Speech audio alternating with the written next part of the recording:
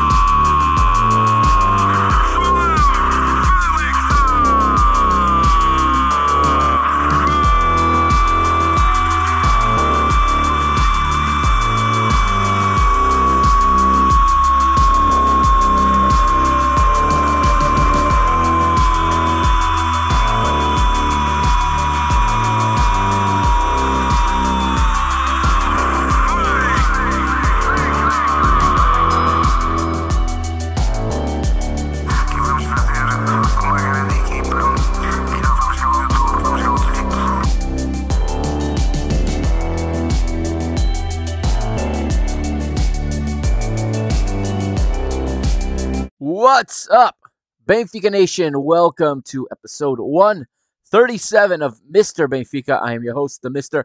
Mike Agostinho, and I know it's been another month since you have heard from me, and I do apologize that this podcast is turning into a monthly podcast, but a lot's been going on, but I've got a lot of stuff ready to go for next season. I've got a system in place that I think is going to work much better going forward, and it's just been really crazy in my life right now. Again, that whole full-time job and having two full-time job things is really getting in the way of the podcasting. But here I am, bright and early on a Sunday morning, ready to talk some Benfica with you, ready to give my thoughts on what's been going on at the club and some other things. Ready to just let it out, I guess. There's a lot going on.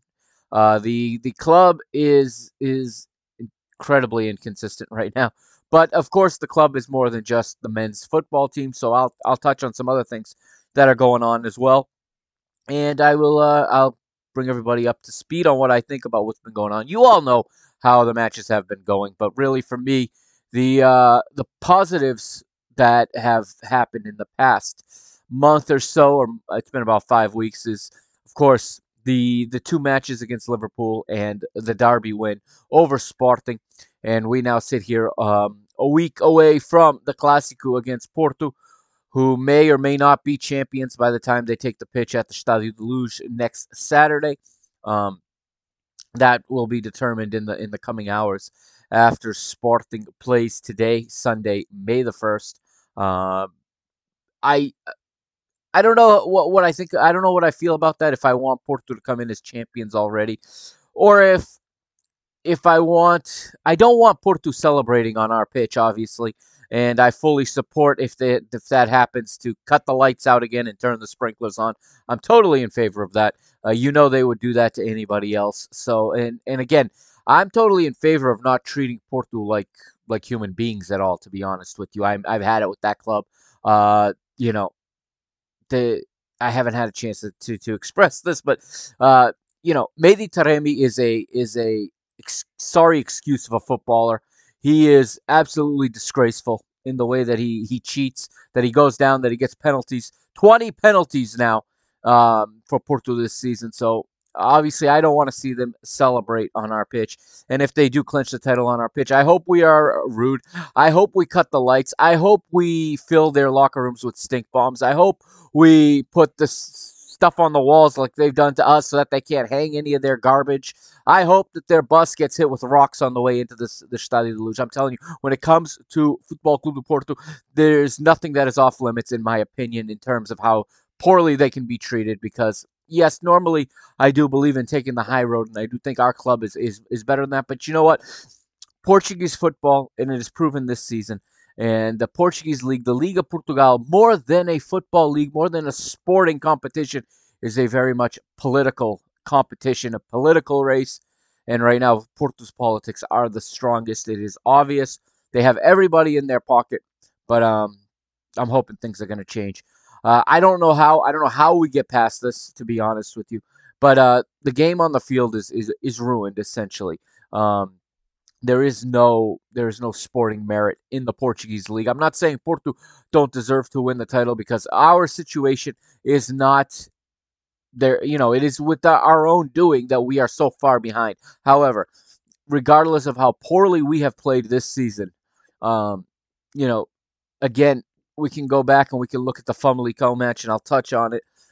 That's a penalty at the Dragão in Porto's favor every single time, 100 times out of 100 in the Liga Portugal. If that was Porto in their stadium, that's a penalty for them. For us, it's a different set of rules. Okay, that's not me saying that that Benfica have not been abysmal, that Benfica don't deserve to be where they are, but I think in a fair competition, in a competition with sporting merit, with sporting integrity, with referees that are competent and that are not corrupt, I would, this would be a tighter race, and maybe even Sporting would be ahead of Porto right now. But of course, that's not the championship we have. That's not the league we have. But it needs to be stated. And PortugueseSoccer.com put out a tweet yesterday about the inclusion of youth in Porto's first team. Okay, and that's a little bit of a misleading stat. And I like PortugueseSoccer.com, so I'm not gonna harp on them. And the statistics are, on the surface correct. However, the amount of youngsters you use in the first team does not correlate to wins. It's they've used those youngsters because of the large lead that they've had in the league. Okay, that has allowed them the space and the comfort, and it has alleviated the pressure necessary in order to make a comfortable and a fruitful place to present young players and to give them their debuts. One kind of goes with the other. It's not as simple as it was stated. And what's interestingly is that there's no mention of the doping going on at Football Club de Porto. Huh? No talk about that, huh? The B team. Now it's not just the cycling team anymore. Now we're talking about the B team at Porto. That club is garbage, and I hope that next week they get a horrible reception. I hope we are terrible hosts to them next Saturday. That's all I have to say about that. All right. But again, like I said, we have a lot to go over in this match, in this podcast. Excuse me. We've got the Braga match. We've got the Bissad match. We've got the two Liverpool matches, the Sporting match, Famalicão, and now this past weekend on the road in Madeira against Marítimo, where Benfica fans were not allowed to wear their gear once again. And again, that is an absolute just disgrace. I mean, that is disgrace. That shouldn't even be legal to tell fans what they can and cannot wear once they turn into the turnstiles. I'll get into that when we get there, if there's still time. But it's absolutely disgraceful, and it's just a continued demonstration of just how political Portuguese sports is, and how much of it overshadows what goes on the field, on the court, on the track, on the road, whatever your surface of play is. It's just not in the 21st century in what is supposed to be a democratic country like Portugal. It is not acceptable. End of story. It is not acceptable. Don't make any excuses for it. It's not acceptable. It is absolutely, again, disgraceful. It comes out of the 19th century, and it is just absolutely embarrassing to be honest with you. Embarrassing. I wanted to talk about a couple things, but I got to give a shout out to my boy at Gold TV, Nino Torres. Okay, continuing to call the Portuguese league. If you caught the Braga versus Benfica match, which of course Benfica were beaten, and I don't know, somewhere around the 30th minute, you might have heard this. Oh man, fans are awesome. So Mr. Benfica is saying that he's supposed to be working, but instead he's watching Benfica. I won't tell your boss. I don't know who he is. So I'm gonna say that Benfica fans are relentless. Yes. But for now, I mean, you gotta be relentless to see if they can make a comeback here on your team, huh? So for the first time, I was able to record Benfica's match in English. Normally, when I watch Benfica in English, it's on a different app than the app which allows me to record. So I don't have the ability to record the matches in English. So I usually watch them in English on the Fanatis USA app, and I record the matches in either Spanish or in Portuguese, wherever it's airing that day in my Fubo TV app. So this time, something went wrong in the Fubo app, and Gold TV, instead of being in Spanish, was in English that day. And as soon as that came on, and I was at work, and I had it on, and I had an earpiece in, I had an earbud in, while I was trying to hide that I was watching this game or listening to this game at the time. I wasn't even really watching it; I was listening, and I watched it later. But I was, pretending to work, and I was, looking at my desk or whatever and typing up. But I was listening to the match, and I said, I gotta get him to read my name today. I got the record button on, and it's in English. So I went to Twitter, and I was hounding Nino. I was hounding him. I kept tweeting at him during the match to get him to say, so I wanted to catch that little bit of audio to put on the podcast. And telling him I was supposed to be working and I was watching Benfica was the way to get him to drop my name, and he did that. So thank you, Nino. Thank you for the work you do. Actually, you do a good job calling the Portuguese league. Just ask the boys up at the João Wonder, the Portuguese Corner podcast. When they discovered him, they were quite excited with his commentary style, and he is entertaining. And if you don't know this, I have to say this: calling a match by yourself, okay, doing play-by-play by yourself is incredibly difficult. I don't think the average fan understands how difficult that is to call it by yourself, and he does every single Liga Portugal match by himself. And he keeps you entertained. He keeps you watching, and he's obviously very very interactive with the fans and the people watching. I think that's the right fit for the platform he's on, for Gold TV, for the Portuguese league here in the United States and in Canada. Those that watch it in English. So that was the highlight of the match, unfortunately, where Benfica were beaten by Braga. More dubious refereeing. I don't want to talk about refereeing. It's so disgraceful. It's so embarrassing. It's so bad that it shouldn't. I mean, again, part of the reason I started this podcast, and part of the reason most of the podcasts that cover Benfica and other Portuguese football exist, whether it's in Portuguese and English or in French, is because Portuguese media sucks. And because they are so bad at covering football, and that they just bring in the polemica all the time. They only want to talk about the referees. They want to talk about dubious calls. They want to talk, and I want to stay away from that. It is so damn hard to stay away from that when these referees insert themselves into these matches and make themselves the focal point, either through incompetence or through corruption, or a mixture of both, because there really needs to be an independent third party that comes in from outside of Portugal that looks into all of this questionable refereeing, all of these decisions, all of the imbalance in the way that the calls are distributed, and I definitely think there's something there, but of course, the Godfather that controls it all is still in power up in the north, and while he is around, it's going to be hard to uncover anything. But my only hope is that one day it's inevitable that one day he won't be around, and hopefully at that time the game can get cleaned up. Okay, a few other things I want to address. Some of you have been asking me this because, of course, the podcast hasn't been around for a month or so. I haven't put anything out.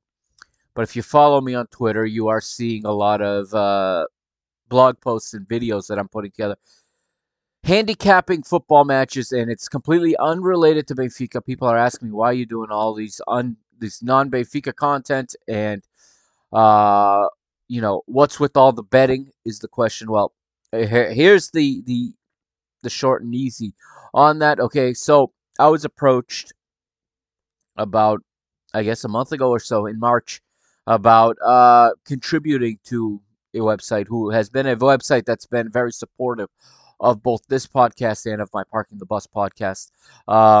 It, better than dot Vegas, which is funny. They call them, they call their website BTV, just like our club's channel is BTV. So that's kind of the funny double meaning in the BTV name. But they approached me. They'd been approaching me in the past, but they have actually sponsored a couple of my episodes, both here and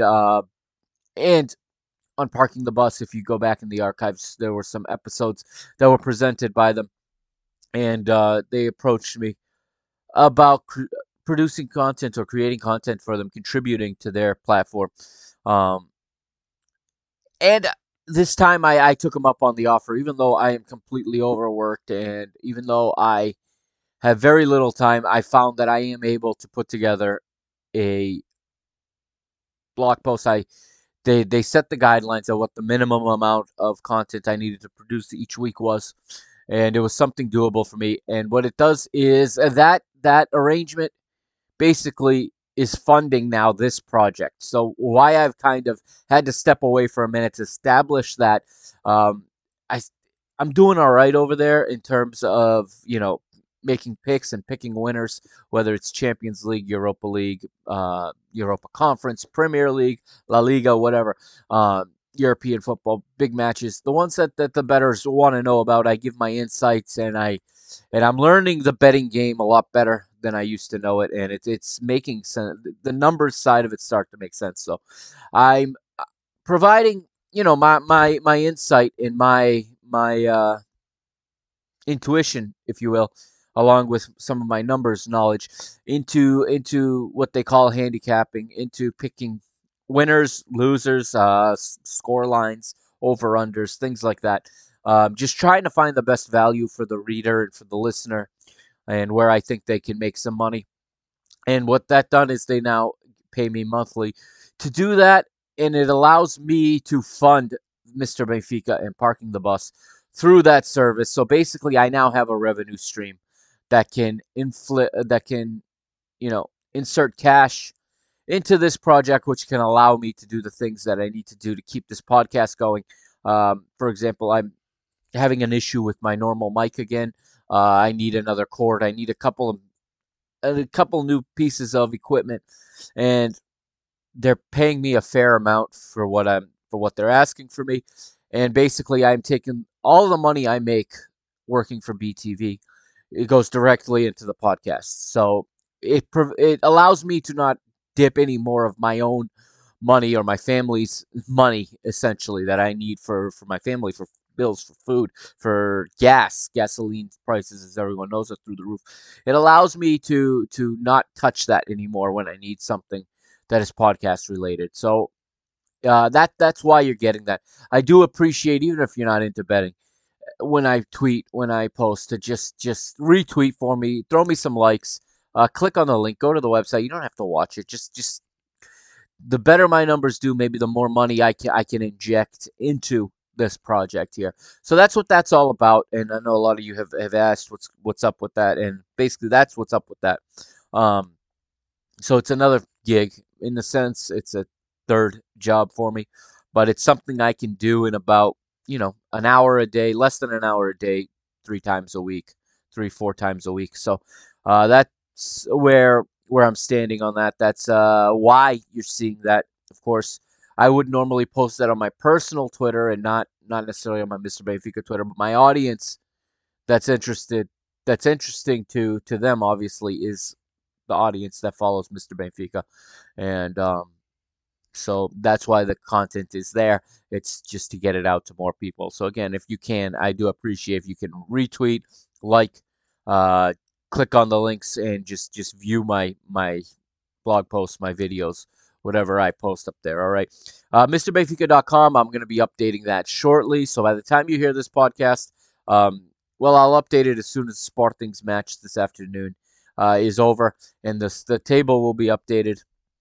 And I'm starting to work on making a recording and writing schedule so that I can start to create more written content as well to put up there. But again, this is a lot of work, and right now my time is so spare that I'm just trying to make it work, trying to stretch it as much as I possibly can. Okay, back to Benfica. Before we go into the meat of the episode, if you will, a few things I do want to hit on.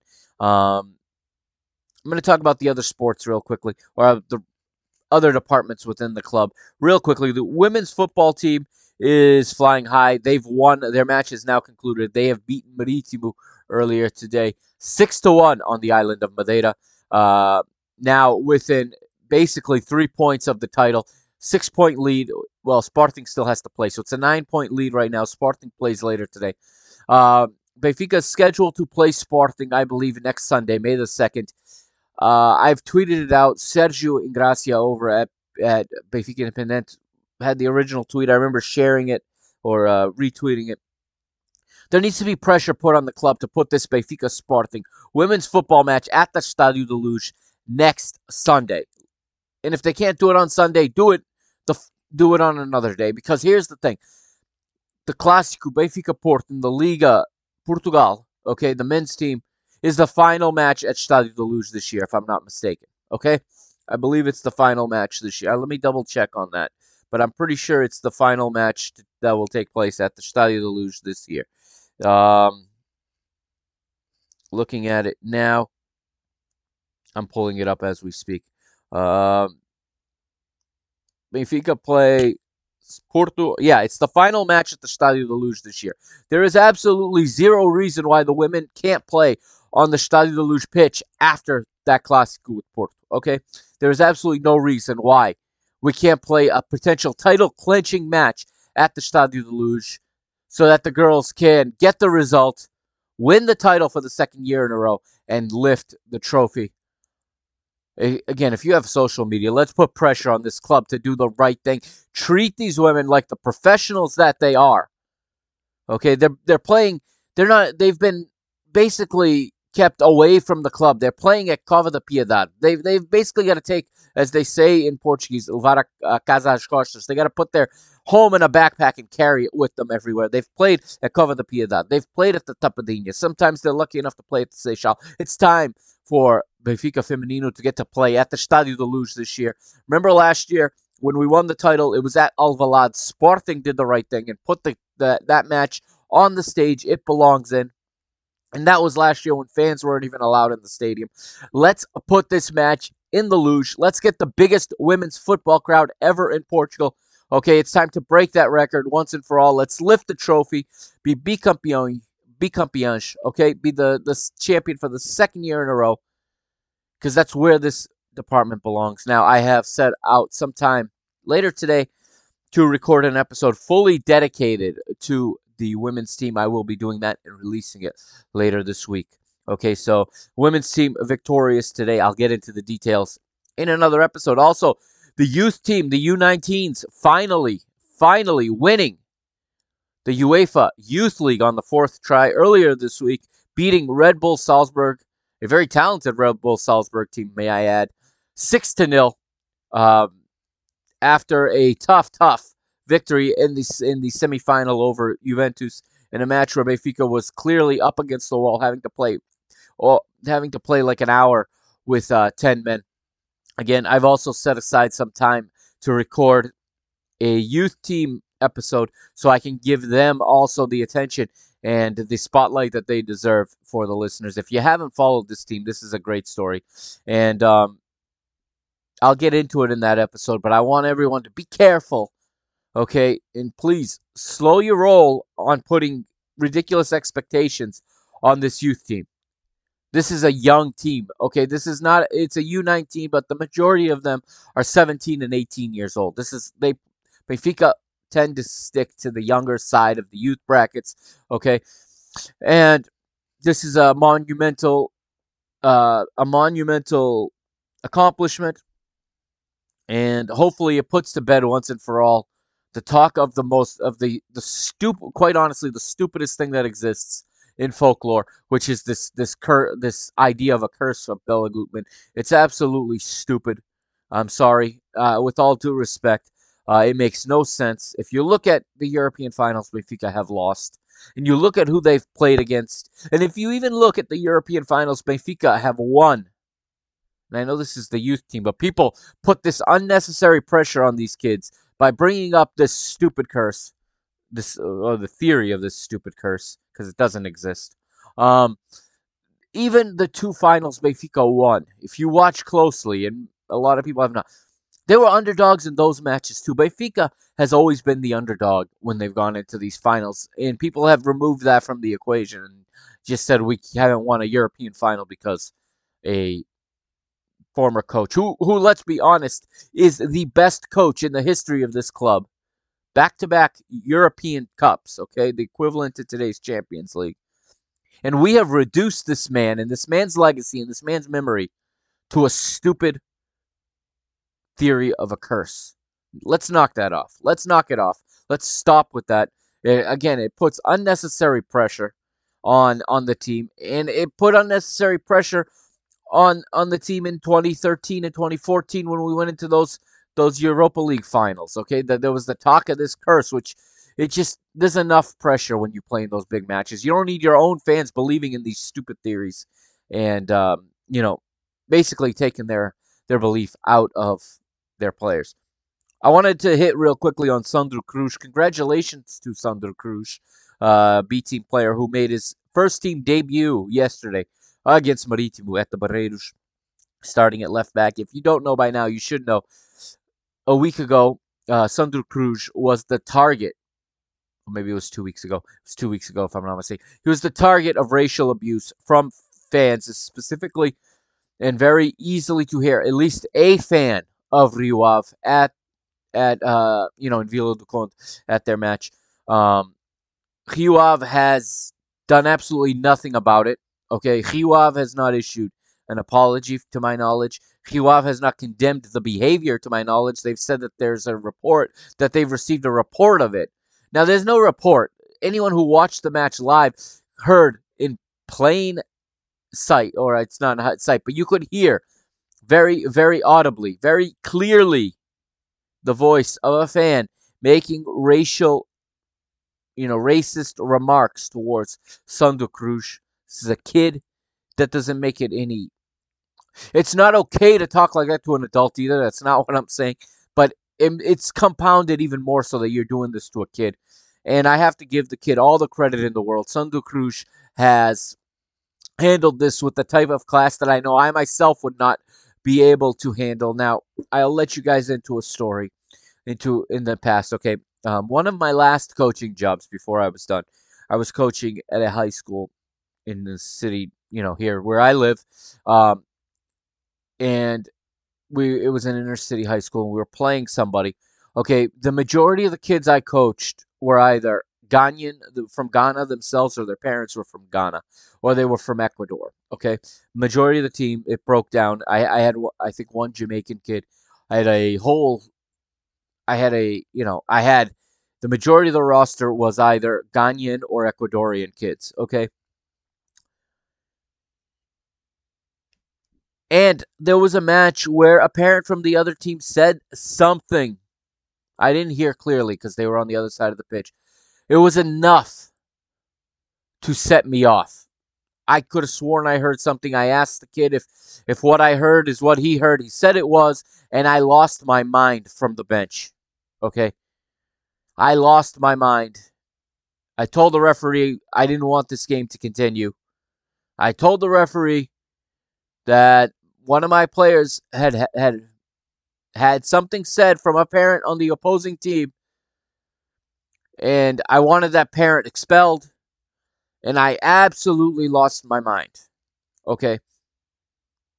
How this kid was able to keep his composure like that, how he was able to be as graceful and as classy as he has been, I'm incredibly proud of Sandro Cruz. And he tweeted yesterday. He has been throughout this whole process. He has made very balanced, well thought out statements. Obviously condemning the behavior of this fan, but also he's been very thankful to Benfica Nation, to Benfiquistas for their support of him. And I have to call BS on Portuguese football once again because when it was Marega, we were all Marega. Remember that? And you can go back in the archives of this show and you can hear what I said, okay? For a player, I had absolutely no good feelings for Marega, you know, Marega when he played for Porto. However, I condemned that.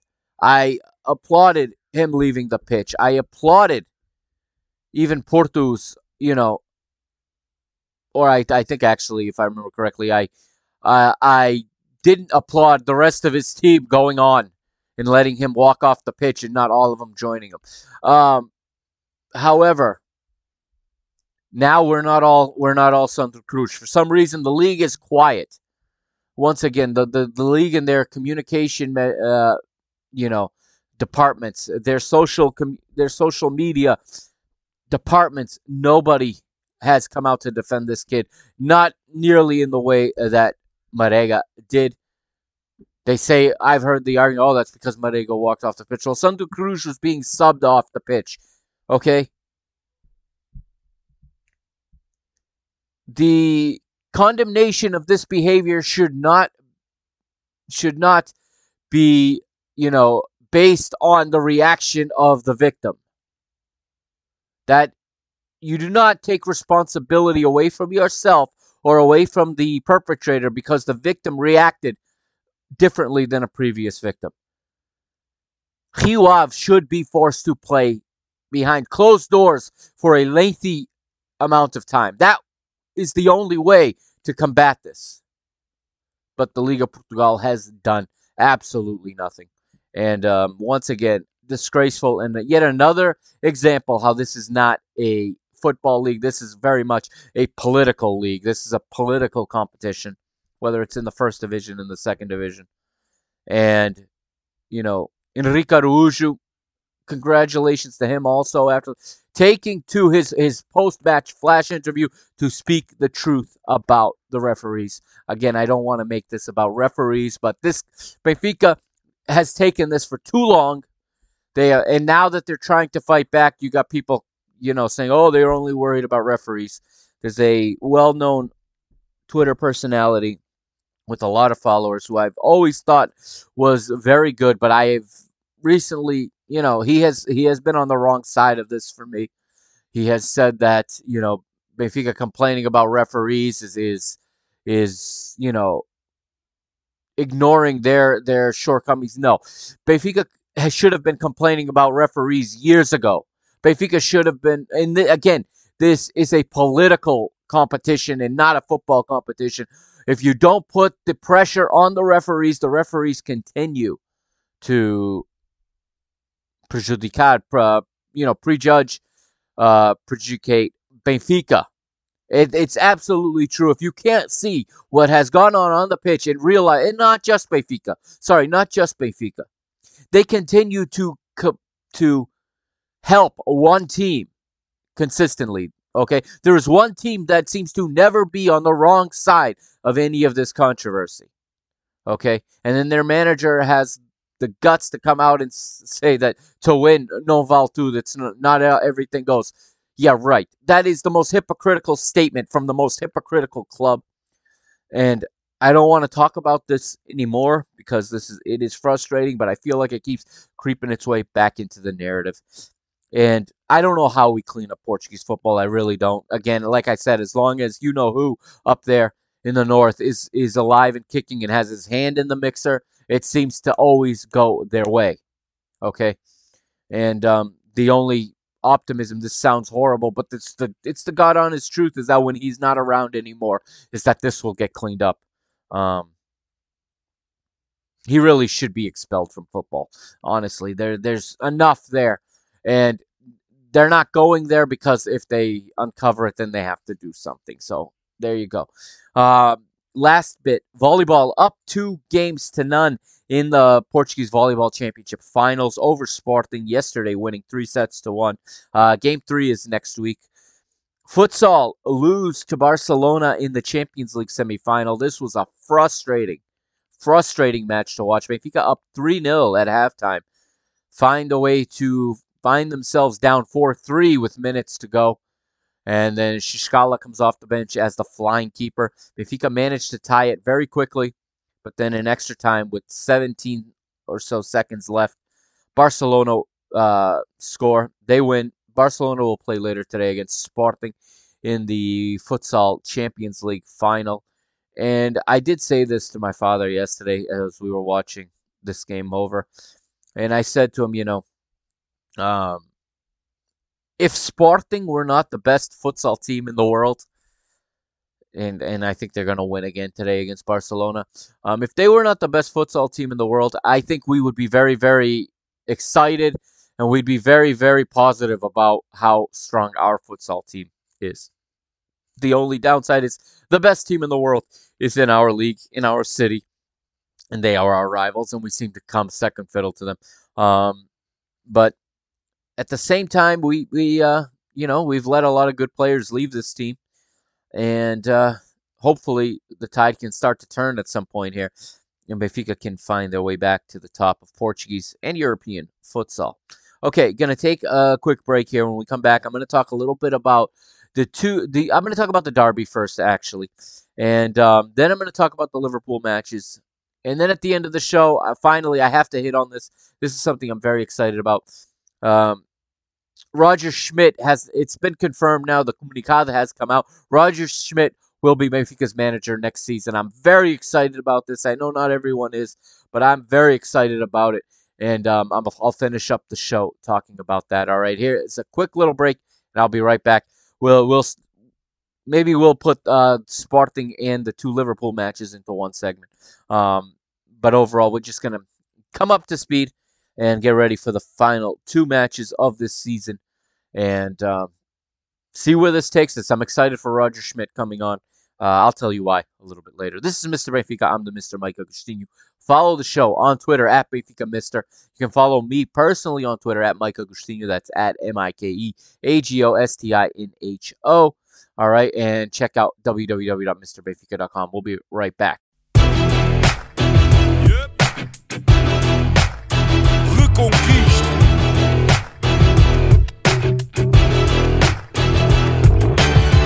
Passo a passo, o caminho é duro. Temos muita história, mas ainda mais futuro. Conto com dificuldade em cada jornada sofrida. A glória da vitória tem que ser bem nutrida. Na reconquista do que é nosso por direito, que eu não fico por fazer o que podia ter sido feito. Se queres a nossa força, sabes que estamos contigo. Em casa ou fora, nós somos o eterno abrigo. Sabes que estamos contigo. Nós somos o eterno abrigo. Ouve a nossa voz, o querer de todos nós. A fé que não se explica. Carrega Benfica, carrega Benfica. Ouve a nossa voz, o querer de todos nós. A fé que não se explica. Carrega Benfica, carrega Benfica. Ouve a nossa voz, o querer de todos nós. A fé que não se explica. Carrega Benfica, carrega Benfica. Ouve a nossa voz, o querer de todos nós. O querer de todos nós. Manto sagrado é peso pesado. Não o carregas sozinho, em cada esquina há um vizinho. Sente o carinho, do Algarve até ao Minho. O vermelho pinta a tuga e é isso o teu colinho. Na reconquista do que é nosso por direito, que não fico por fazer o que podia ter sido feito. Se queres a nossa força, sabes que estamos contigo. Em casa ou fora, nós somos o eterno abrigo. Sabes que estamos contigo. Nós somos o eterno abrigo. Ouve a nossa voz, o querer de todos nós. A fé que não se explica. Carrega Benfica, carrega Benfica. Ouve a nossa voz, o querer de todos nós. A fé que não se explica. And welcome back to episode 137, Mr. Benfica. All right, we're going to zero in on one of the more important matches of the past month. We're going to start here today. The derby at José Alvalade. Sunday, April the 17th was the date, in front of 40,714 fans in the stadium. Benfica 2-0 winners on the day against the arch rival, or the lesser of the two rivals, if you ask me. But for some people, if you're my grandfather's age, I think there's still you, or you live in Lisbon. If you live in Lisboa, I could see how this is a bigger rivalry for you. I don't know if it is or not, but I could see where that would be a bigger rivalry. But for me, this has always been the lesser of the two rivals, simply because the feelings I have about the other one are just so much stronger and so much more. Um, well, you know. Anyway, this is Benfica's 11 in this one. Okay, well, actually, I'll start with Sporting's 11 here for this one. Sporting came out in a 3-4-3. Ruben Amorim sent out Adan, obviously, in goal. A little bit of a change at the back because Sporting were missing some key players. But you have Neto starting as the right center back, Coach in the deep lying center role, center back, with Inacio as the left center back. The four in front, okay, the double pivot of Mateus, Luiz, and João Palhinha. To the left is, of course, this Nuno Santos, who I'm sure I'm going to get into in a minute. But what did anybody ever do to this guy to turn him into the absolute jerk that he has become? Um, but he gets the start on the left, and Porro gets the start down the right. And then the three in attack, Paulinho is the striker with Pot to his left and Sarabia to his right. Now, Pot clearly not having the same sophomore season he had last year when he broke into the first team, or his first, I should say, his first season with the club. He had a very good actually season the year before with Famalicão. But this season he's gone a bit missing, and in this match he was quite missing. Sarabia, of course, class, absolute class in that player, and he's on loan from PSG. Sporting will not have him next year; they can't afford him. Um, of course, when you don't pay your bills, I guess you can afford anybody, right? When you don't pay, Benfica comes out in a 4-2-3-1 ish type of lineup, at least as it's set up here on FOTMob. But Vlaco Dimos gets the start in goal. Gilberto was the right back, Otamendi, Vertonghen in the center, and Grimaldo as the left back. Double pivot of Weigl and some Moroccan guy. No, I'm just kidding. Double pivot of Weigl and Tarapt in the center of midfield. And yes, for those of you that I'll get to it in a minute, but no, I did not stop doing in the podcast because Tarapt had one good game against Bissad. No. Against Bissad, I have no issue with Tarapt playing. It's the other times he plays that bothers me anyway. In front of them, too, Diogo Gonçalves, Gonçalo Ramos, and Everton Cebolinha playing behind the very in-form striker, Darwin Nunez, the current top scorer in the Portuguese league. Very much in form is Darwin Nunez. And Benfica, as you know, managed by Nelson Verissimo here at the tail end of his interim reign here. But Benfica come out here, and I think they surprised Sporting a little bit with this lineup, okay? Starting Diogo Gonçalves, I saw the reactions of all of these people on Twitter just going crazy. I wanted to talk about Diogo Gonçalves for a minute. And Diogo Gonçalves is somebody who I'm not going to sit here and say he's played well. I'm not going to sit here and say he's deserves to play more, but he is definitely a victim of circumstance. He had the misfortune of a prior manager deciding to convert him into a wing back, into a right back, and for a year and a half, that's what he worked at. And at times, he was our best option there.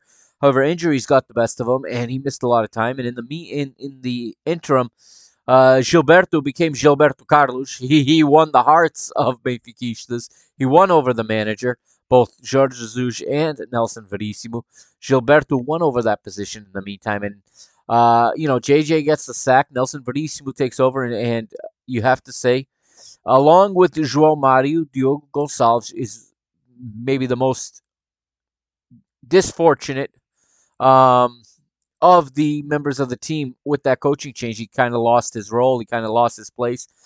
But he's picked here, and he has seen some time this season since Verissimo took over, especially later on. Um, but if those are the two guys that lost with the managerial change, which also remember coincides with a system change, we went from the back three that I still think is a better functioning system than the one we're playing, and I think the amount of goals we've given up is evidence of that. But that's a different topic for a different day. And I think Nelson Verissimo was given different objectives to reach. I've said this since the beginning. Everybody is judging him based on what they think his job is or what was outlined for him. And I think he was given different orders. I really do. I think he was told to develop certain players because the guy who's won the most from this change has been Gonçalo Ramos and Darwin as well. But Gonçalo Ramos gets inserted into this number 10 position here behind the striker, a position that we did not use before, essentially. And he does a good job filling in the gaps between the lines. He does a good job tracking back and defending when necessary. He gets up and supporting the attack.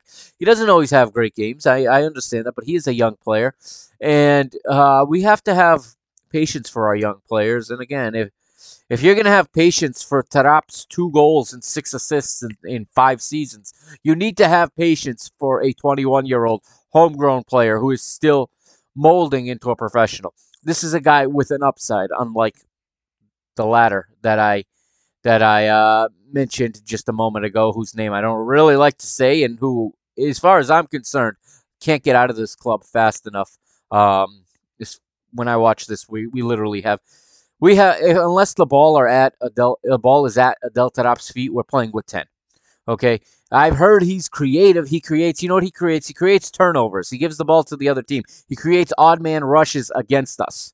Okay, 1 in 9 tries, he's going to connect a dangerous pass. It's going to play a guy in behind. The other 8, it's going the other way against us. I'm sorry.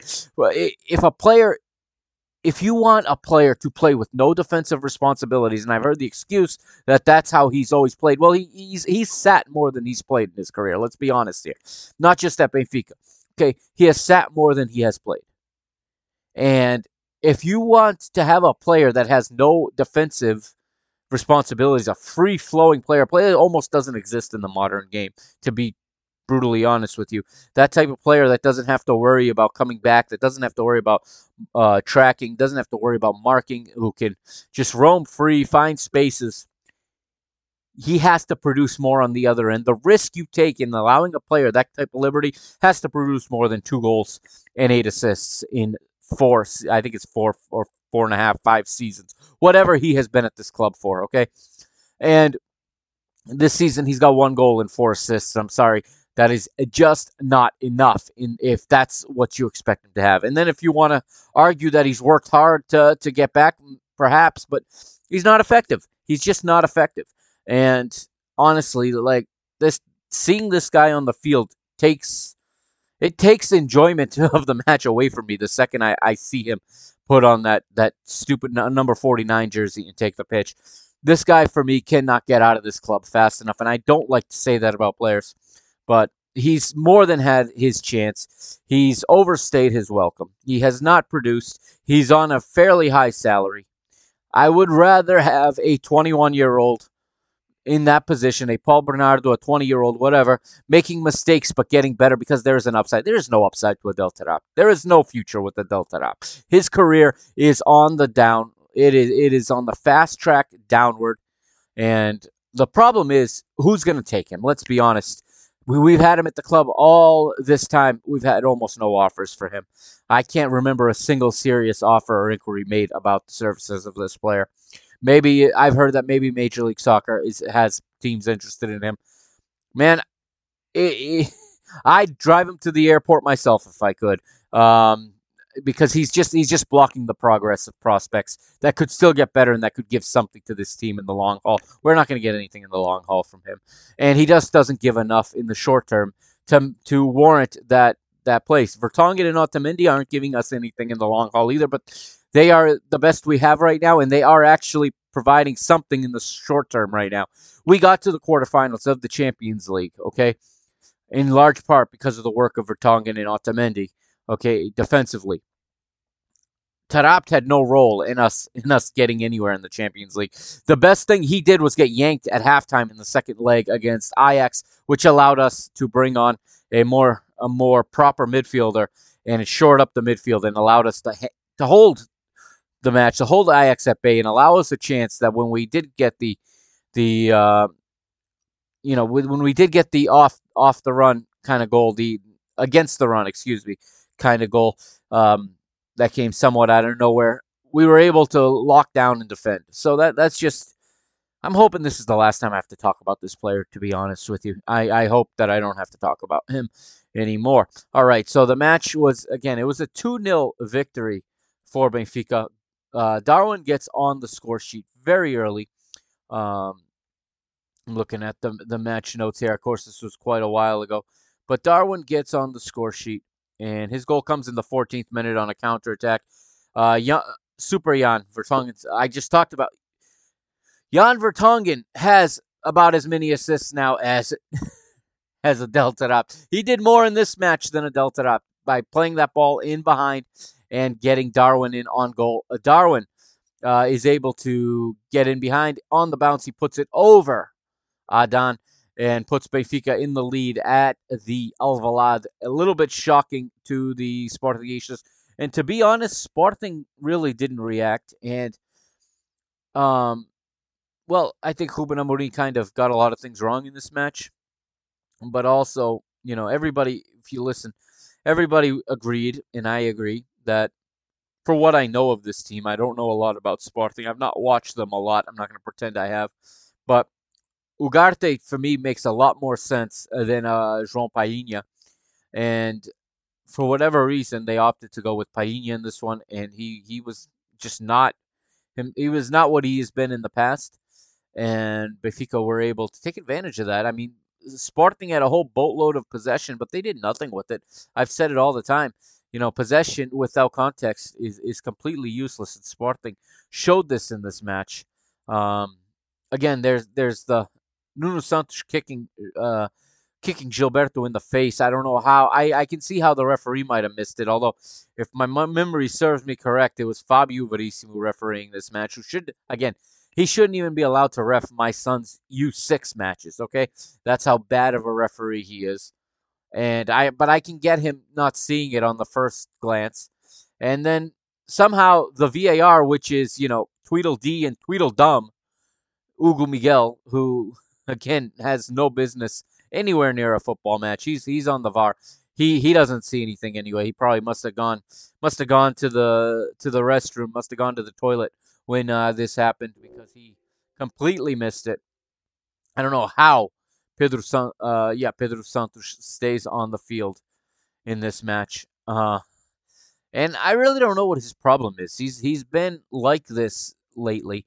It started when they won the title last year. Nobody insulted him. Nobody, did I say Pedro Santos? I meant Nuno Santos. Nobody has given him.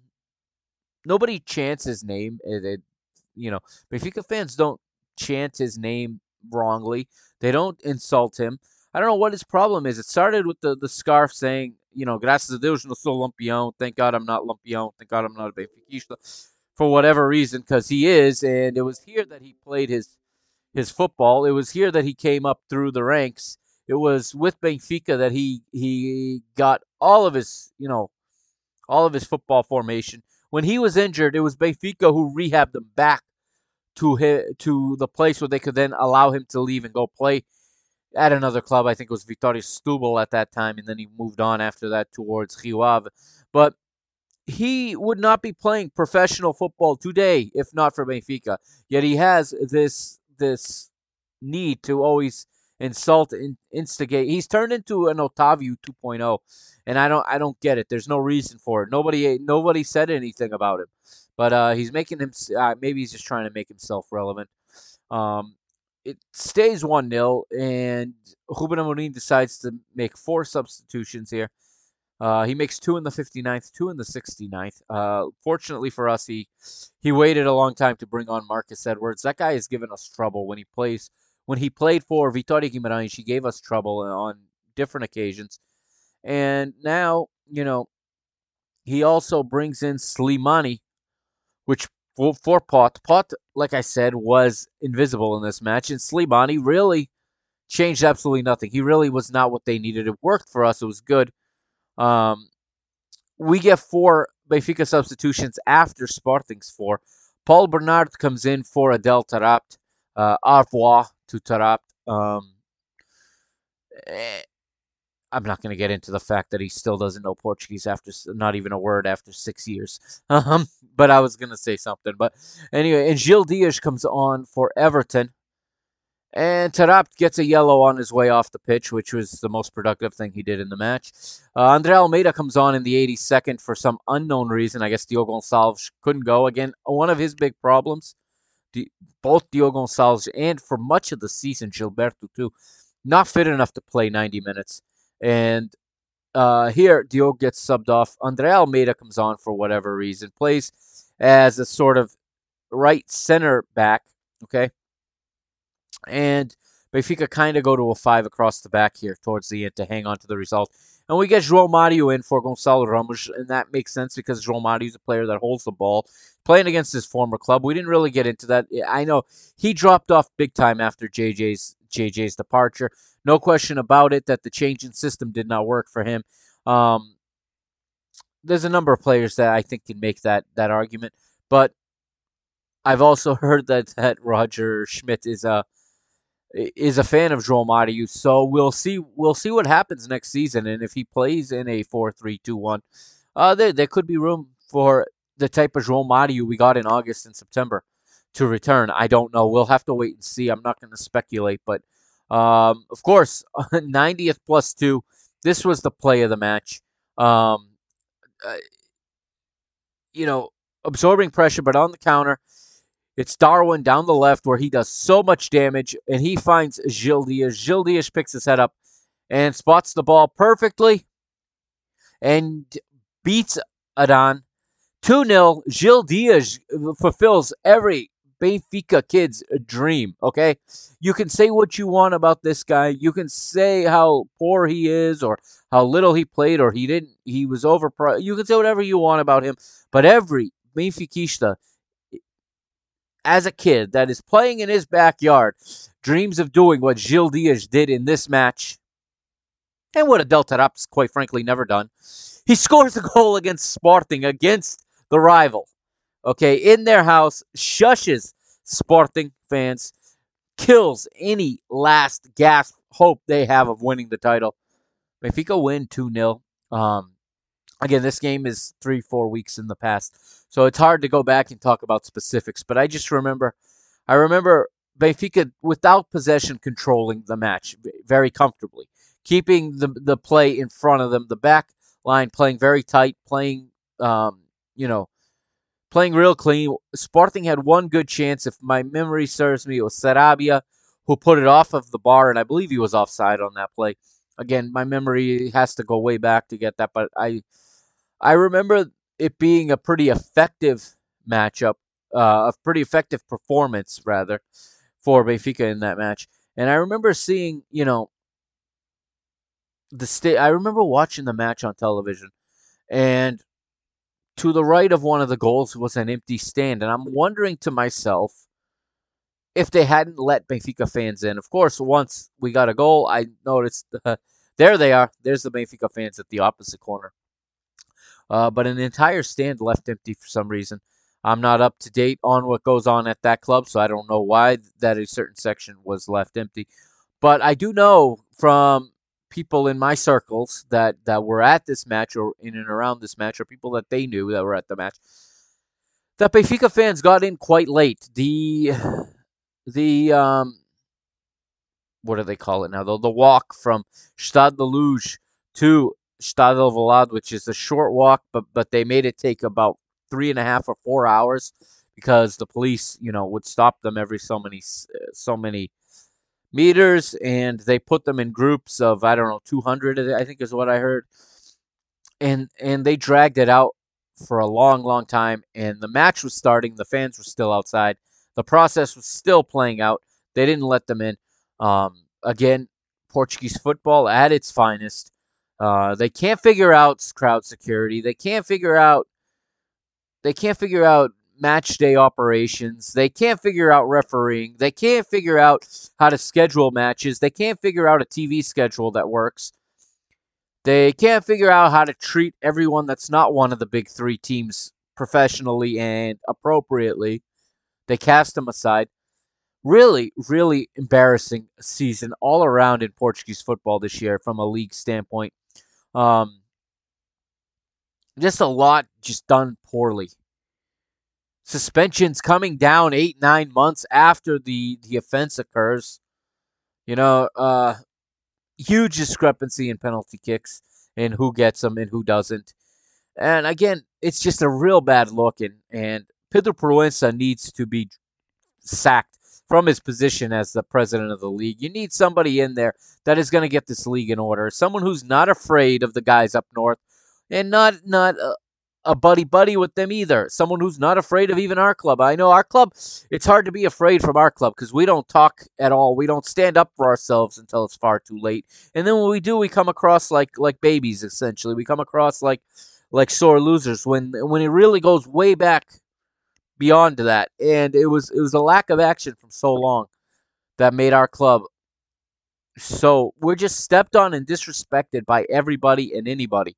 Again, going back to teams not allowing our fans to wear our colors in their stadium. And it really, something needs to be done. I don't know how you begin to do it, but the more intelligent people at the head of fan groups and the influential people that are Benfica fans need to start throwing ideas out there, whether it's to boycott away games or it's to stop supporting your local club. Maybe the Benfiquistas in Madeira need to not support Marítimo, need to protest. I don't know, maybe just not buy tickets when Marítimo plays somebody else. I have no idea what Maritimo's attendances look like the rest of the season.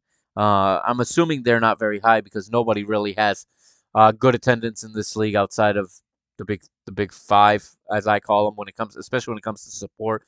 There are five teams that have real support, and there's good support for small clubs, but by and large, um, you Benfiquistas, in the amount of people that we are, and the amount of Benfiquistas that live in Portugal and travel to these matches, they have more collective power than we're using. Whether it's commercial, whether it's vocal, there's more collective power there than is being used. And Benfica fans, I should say, may need to find a way to stand up for the club and stand up for themselves to stop being exploited. What these clubs do is exploitation of Benfica's fandom, jacking prices up. Maybe you have to take a season where you don't buy those tickets. And you know what should happen? And if it doesn't happen, it's because somebody's funding this. Is you don't buy them until and you make that home club lower those prices when tickets go unsold right up to the minute, and you wait till they lower those prices. And if those prices don't drop, there's pretty good evidence. That in itself would be pretty good evidence for suspicion that somebody is acting as an insurance policy for these types of prices. If it backfires and nobody goes, somebody is going to buy them up, I have a feeling. And I have a feeling I know which club is probably behind it. And we've talked about suitcases full of money before. We've talked about the Militas. But there's definitely something going on here. But as the match ends at the 90th +4, Benfica get the win. To finish what was a very good week for Benfica. Uh, they they win this one. I believe it was the next day at Alcochete, Benfica's U19s beat Sportings in the UEFA Youth League quarterfinals. Benfica had beaten Sporting in basketball that weekend as well, or in the weekend prior. We had quite a run of form here against Sporting in different sports, and it culminated here with the football team winning and basically ending their hopes of repeating as champions. The unfortunate side of that is it means that somebody else is going to be the champion, and really that's the worst thing possible for Portuguese football, is the team that's actually going to be champion. But we'll look at some of the statistics for this match. as again Benfica get themselves, they get themselves within 6 points of Sporting with enough matches to go to maybe get something out of it. But in the end, it doesn't play out because in the end, Benfica would just drop points in the next round against Famalicão, and they would basically end any chance of getting to second place. So, so this was a long time ago, but it was a day in a week where it felt good to be a Benfiquista, all things considered. A lot of that was because the previous week against Liverpool, okay, we had something like this happen. Have a listen here to the sound at Liverpool following Benfica's quarterfinal of the UEFA Champions League second leg.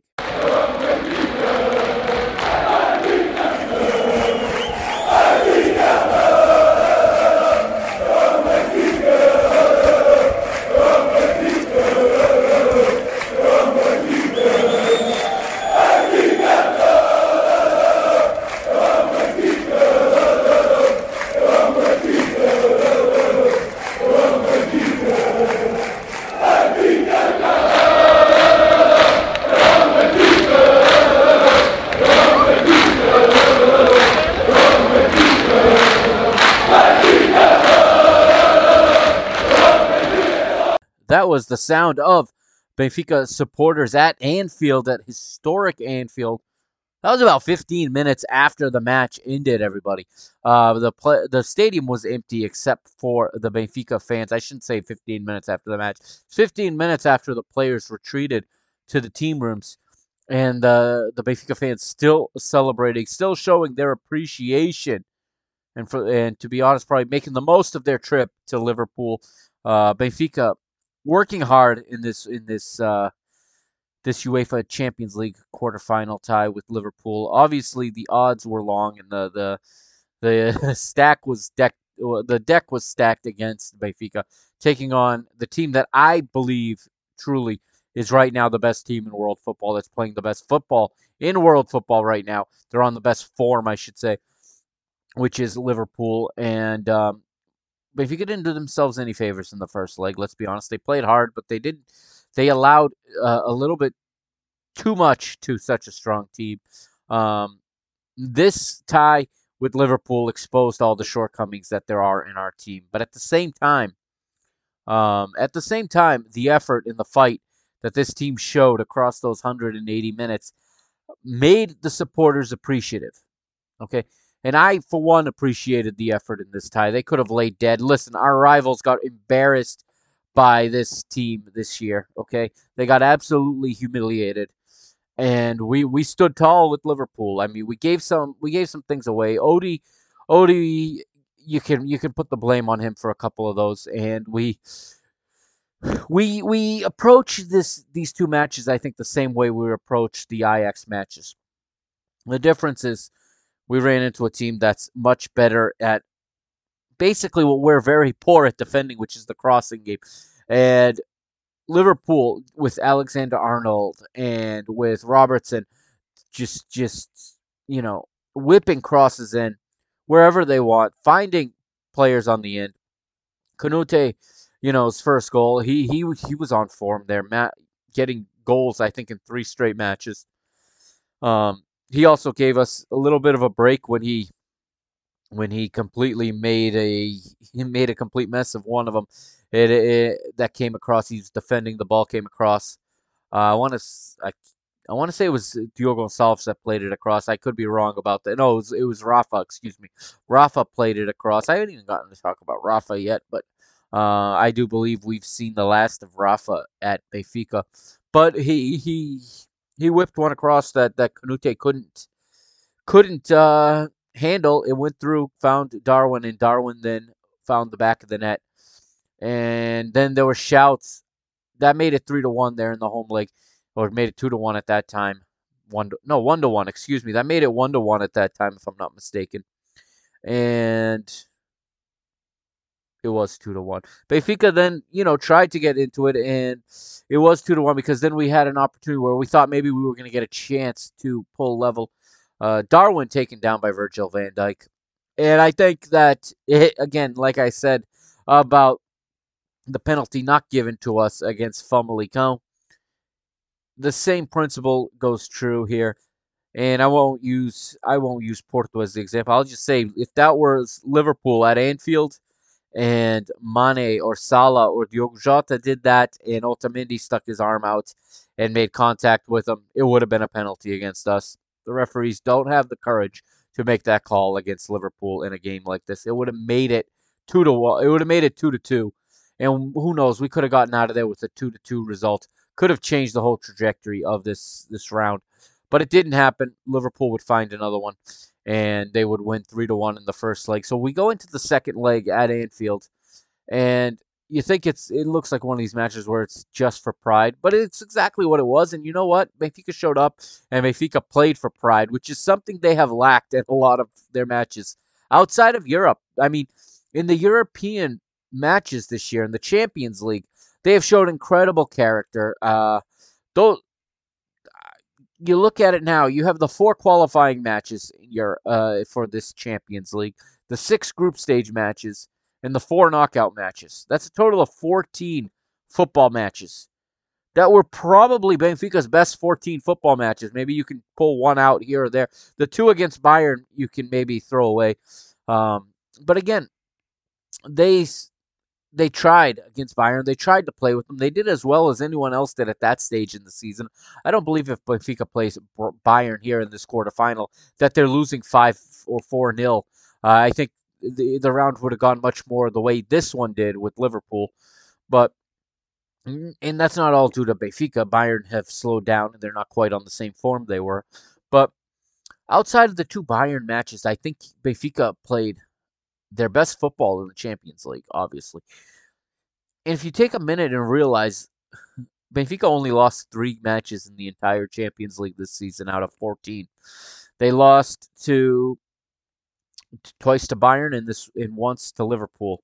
That's not a bad record. You can leave the competition with your head high on that. Now, again, there's no such thing as moral victories, and Benfica does not advance. So it's not that demonstration from the supporters was a celebration of tying a match.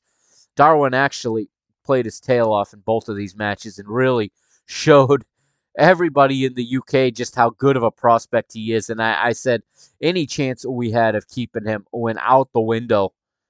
I think first with the goal against Ajax because that brought all the attention to him.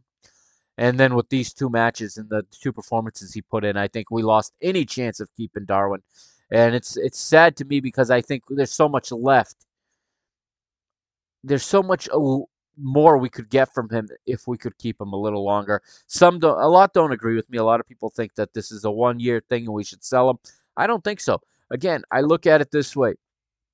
We signed him to a 5-year contract, okay? And I said a year ago that this was not for overnight success. Again, if we had gotten overnight success last season, we would have lost him last season because we know that our board and our club will sell when the price is right. They will not refuse. They will not refuse to sell, if the price is right as they see it. And unfortunately, I think the price would go up if we sat on it a little longer. They have different viewpoints, and I've never really been a fan of Benfica's business model lately. They really, for me, they sell too many guys too early out of fear of losing value in that player. Whereas I could see keeping Darwin for another season, especially with the World Cup in November, his value could shoot up. But the other side of the coin, and something that the majority of people outside of the club and outside of professional football do not grasp, because I've tried to have conversations with people and it just doesn't resonate, is the power of the agents. Okay, and I say this now where we now do know that Mino Raiola has passed away, one of the super agents whose death, was prematurely announced throughout social media and through traditional media. They're both to blame for the poor reporting. Enough that one of the last things he did on this earth was get pissed off at everyone reporting he was dead when he wasn't. Supposedly, that's what we're being told. But the role of the agent is much more powerful than the will of a club to keep a player. Okay, in this modern game, you cannot stop a player from moving once the agent has put it in that player's head, and even if the player wants to stay, a lot of times the will of the agent wins out because the agent is hired to he's not hired to make the player happy per se. He's hired to make the player rich. And they have contracts signed between the player and the agent. Okay, and there are agreements they've made. And a player can't just refuse a move and deny his agent, his share of a fee. It's a business agreement.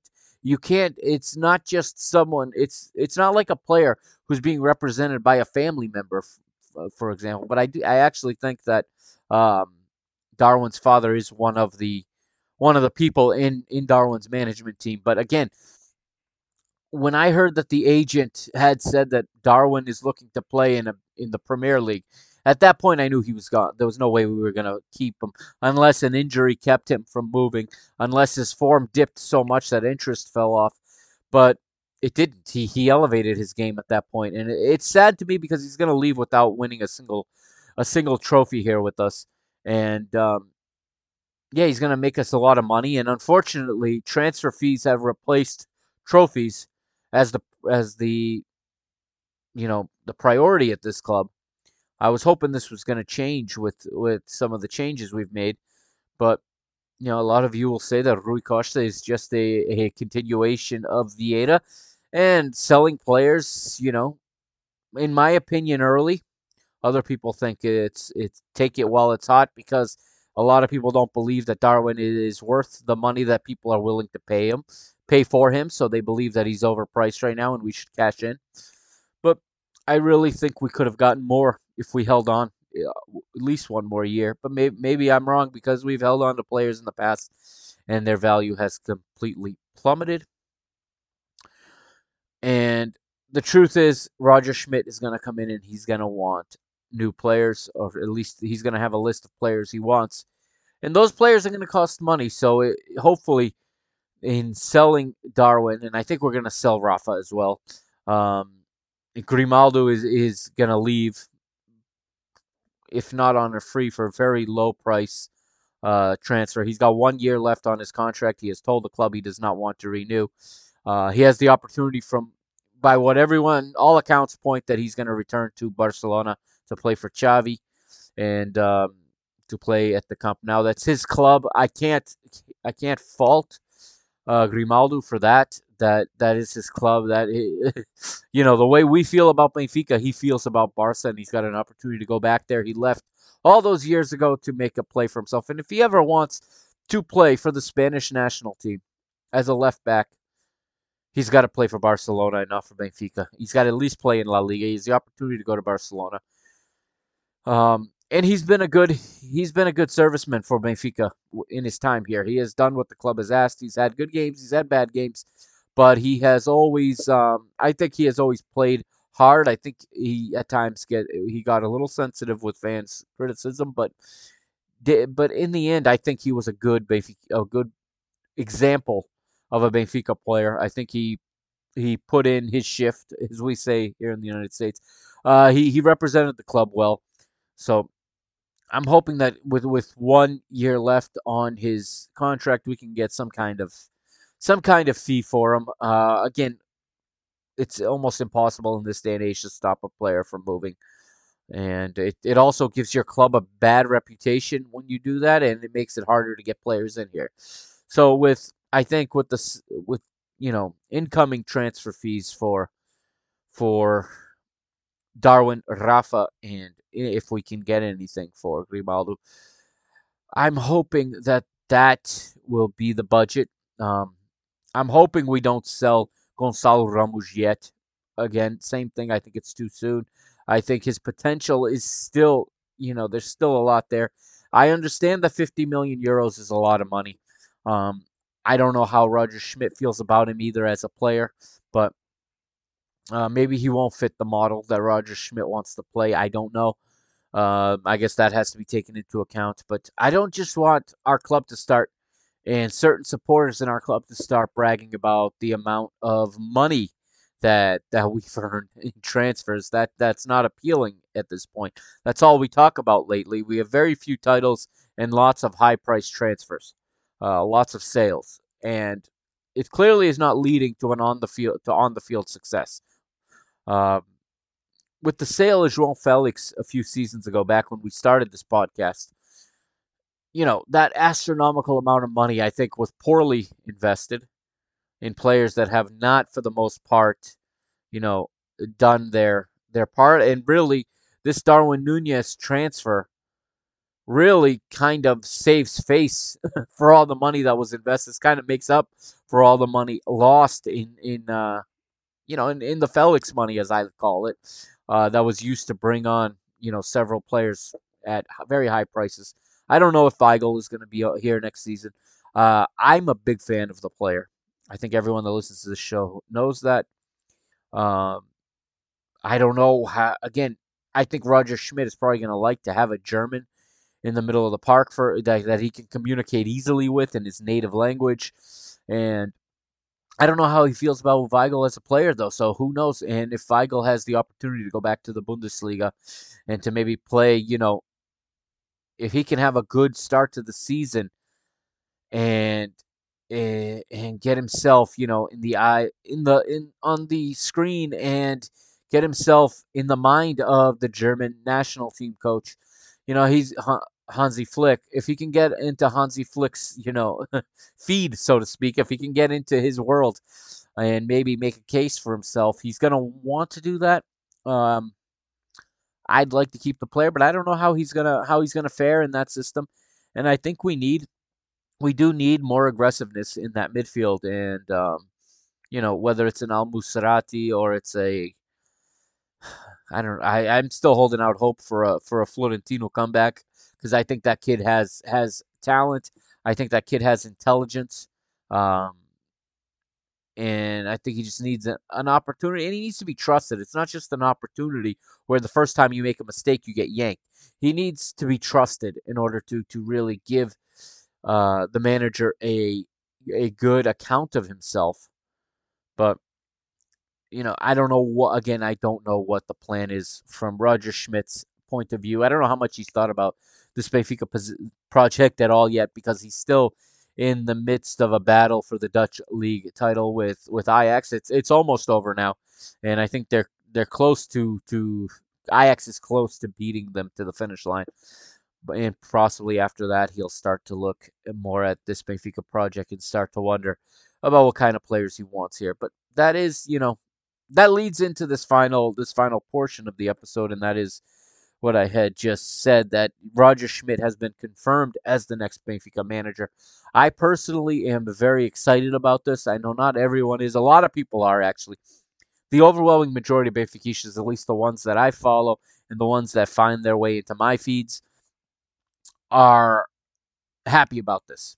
I think there's a lot of excitement around the thought of a German manager. I share in that excitement. I've seen a few that don't quite share it. One of them happens to be one of my former players who I've said, and I've always told him, and he knows that he's the best player I ever worked with. And he's a former MLS player, played in Iceland, played in the Portuguese third division, I think. But he's the best player I've ever worked with, as a coach, on a personal level. And I respect his opinion a lot. And he's very critical of the fact that Roger Schmidt has not been a winner. He's got a decade's worth of managerial experience and one league title to show for it. Here's my response to that a little bit, is that when your coaching career or your management career takes place in the when you've spent time in the Bundesliga and in the Eredivisie, in the Dutch, and in the German league, and you're not Bayern Munich and you're not Ajax, it's very hard to win anything, no matter how great of a manager you are. When he was at Red Bull Salzburg, he won the Austrian league. He actually started this decade of dominance that RB Salzburg has been on, where they've won, I believe now, 10 Austrian leagues in a row. It's not the strongest league, I know, but it is a style of play that I like, the RB style, the Leipzig and Salzburg and to a lesser extent, but still they try to do it at Bragantino in Brazil.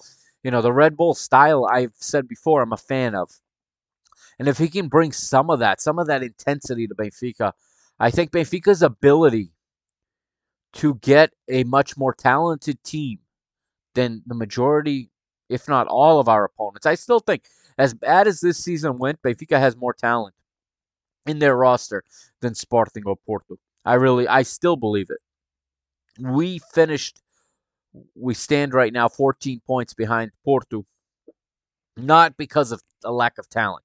It's a lot of other factors that have left us behind. Yeah, we have talent. We're just not constructed properly. Okay, so it, I think a good manager with a mindset coming from outside of Portugal, outside of the Portuguese mentality, if he can add two or three, four key components, key players, and different mentalities into this team in key areas, I think he can turn Benfica into a monster. To be honest, we've got good young talent coming through the pipeline. I want to see more of Gonçalo Ramos. I want to see more of Henrique Araújo.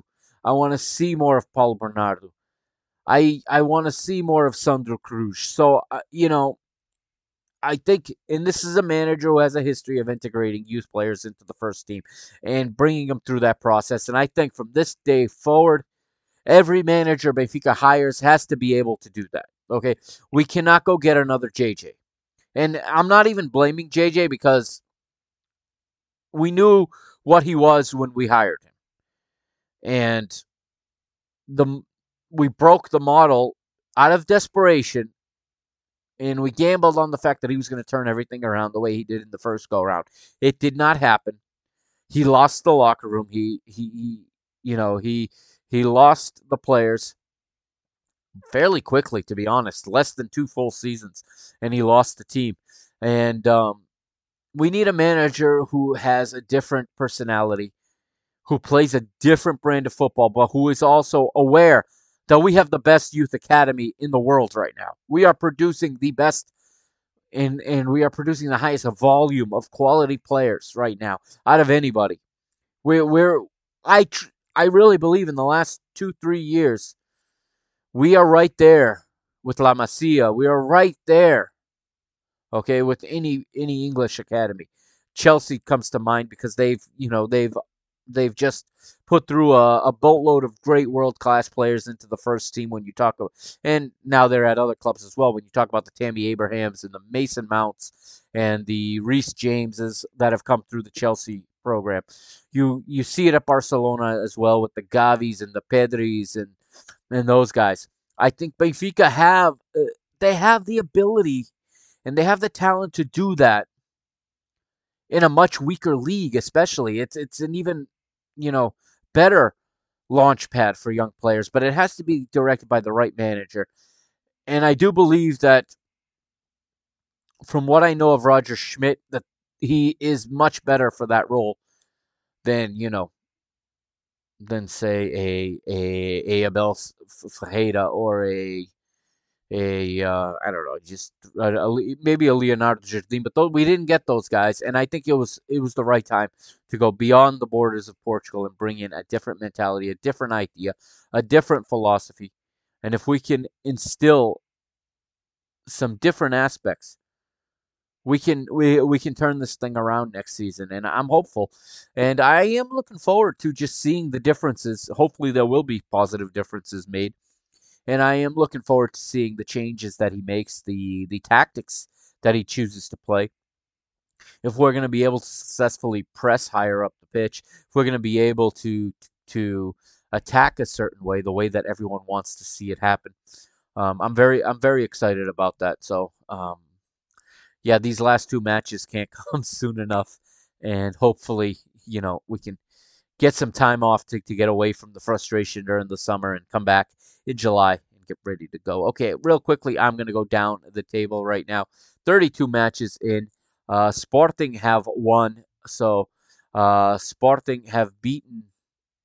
Who did they play today? Sporting have won today. That's all that matters.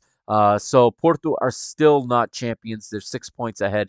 So they're going to want a draw next week at the very least. So we need to beat Porto to keep them from celebrating on our pitch next Saturday. But Porto lead with 85 points. Sporting second with 79. Benfica, as you know, we are third, 71 points, 9 ahead of Braga. So we have clinched third place at this point. Braga fourth with 62, and then there's a big drop off. Gil Vicente lead the race for fifth place with 48 points. Sixth place could be a trip to the Europa Conference if Porto do the double and beat Tondela in the cup final. If not, Tondela will take that spot. But actually, Tondela would go into the Europa League, and Gil and Vitória Guimarães would join and Braga would drop down to the Europa Conference if Tondela win the cup. But right now, Gil Vicente with 48, like I said, sixth place is Vitória Guimarães, and they're going to be rooting for Porto in the cup final because they're at 44 points. They've clinched sixth place. They won't be caught by Marítimo. Um, I suppose they could still theoretically be caught by Passos de Ferreira, but Passos Ferreira have a game in hand in eighth with 37 as well. Santa Clara 37 as well in ninth. They recovered nicely after being in the relegation zone early in the season, losing their manager. They have now turned it around a bit. Estoril round out the top 10 for now at 36 points. Also on 36, Boavista in 11th. Portimonense 12th with 35. Famalicão with 33 in 13th place. Vizela, they have 32. They are safe. They are staying up in their maiden season, at least on their return to the first division. Roca look in good shape to stay up as well. They're 15th, while Moreirense and Tondela have 26 apiece here. Tondela, however, with the match in hand, if they win that, they will be at the very least in a relegation playoff spot. And of course, Bisad are in last place with 18 points. However, this is getting to be an interesting race because they're only 1 point out of that playoff spot. They could still save themselves. I think I speak for everyone when I say I hope they do not save themselves. They need to go. Um, they cannot continue in the first division. This is they're an embarrassment and an eyesore on the league. They're not the real Belenenses. The real Belenenses plays in the Campeonato de Portugal. The fact that they're walking around pretending to be Belenenses is it's overdue. And if they're not going to merge with another club and take a new identity, they need to go. So that is the table. The top scorers right now we have here. Darwin has got 26 goals. He's top of the league right now, and nothing else really matters to be honest. But let me see here. I'm pulling up the Liga Portugal statistics right now. So the top goal scorer right now is Darwin with 26. The Persian pool diver Mehdi Taremi is second with 20. I wouldn't be shocked if 19 are from the penalty spot, and it's not quite that many, but my goodness. And Ricardo Horta is third with 17 goals. All right, that's going to do it for this episode of Mr. Benfica. I kind of flew through the past month or so. Stick with me. Like I said, I got more content coming this week. I've got some time set aside. I gotta catch you up to speed and catch myself up to speed on the women's team. Now, just just 3 points away from actually 1 point away. Excuse me, the 1 point away from winning the Portuguese league should they draw or beat Sporting next week. Again, Rui Costa, get that match at the Luge next Sunday. Do what you have to do. Okay, because Benfica Feminino is on the verge of winning the B. All right, that episode comes out next, and then later this week, the recap of the UEFA Youth League Final Four. I'll talk about Benfica's triumph in that. All right, thank you for joining me. I'll see you next time, and like I said, it shouldn't be long. It's long this time. Thank you as always for bearing with me. Don't forget to follow my social media accounts at Benfica Mister on Twitter and at Mr. Benfica on Instagram. Um, and yeah, I'll see you next time here on Mr. Benfica.